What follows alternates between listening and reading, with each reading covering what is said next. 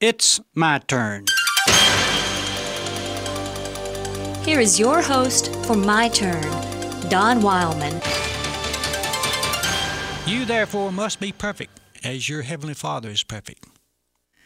Let me share with you a story that happened to me many, many years ago. My study was located in a storage room, or what was supposed to be a storage room, directly behind our home.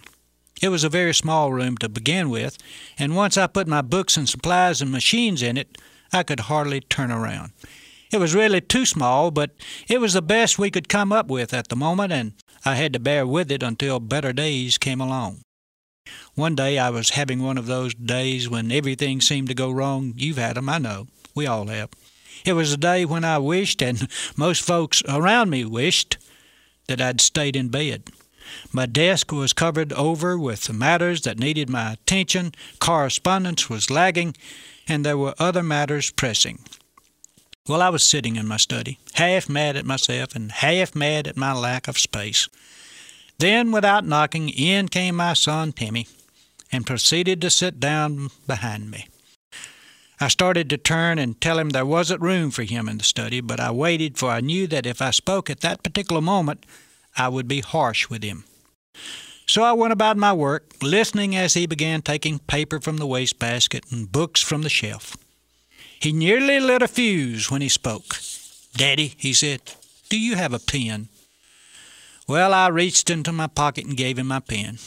I then tried to continue my work, but it seemed that every time I turned around, I bumped into him. So, my temperature rising, I turned to scold him and send him back into the house, and upon turning, I was stopped cold by what I saw. Timmy had laid out before him some old papers he'd taken from the trash can, some of my books from the bookshelf, and with a pen in hand he was marking on a sheet of paper. He'd made himself a makeshift desk that was in something of a mess. Now, most of the time when Timmy wanted to know what I was doing out in the study, I told him that I'm studying. I looked at him there. He paused for a moment and looked up, and after thinking for a few seconds, he began to write again.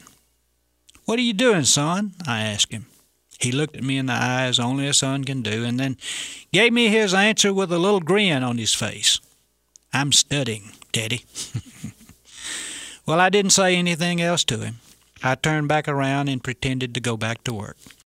But I didn't do much work for the next few minutes. I just sat there thinking about how proud I was of my son. It made me feel just as big as a man can get to know that my son wanted to be like me, to do what I do. Then a greater truth came to me. My Creator was telling me that this was really what He wanted from me. He wanted me to be like Him. I still think about that often, how good He must feel when we act like Him, do what He does, act like we are one of His children. Wouldn't it be a good world, I say to myself, if we wanted to be like Him as much as Timmy wanted to be like his father? It sure would. This has been My Turn with Don Wildman, a production of the American Family Association.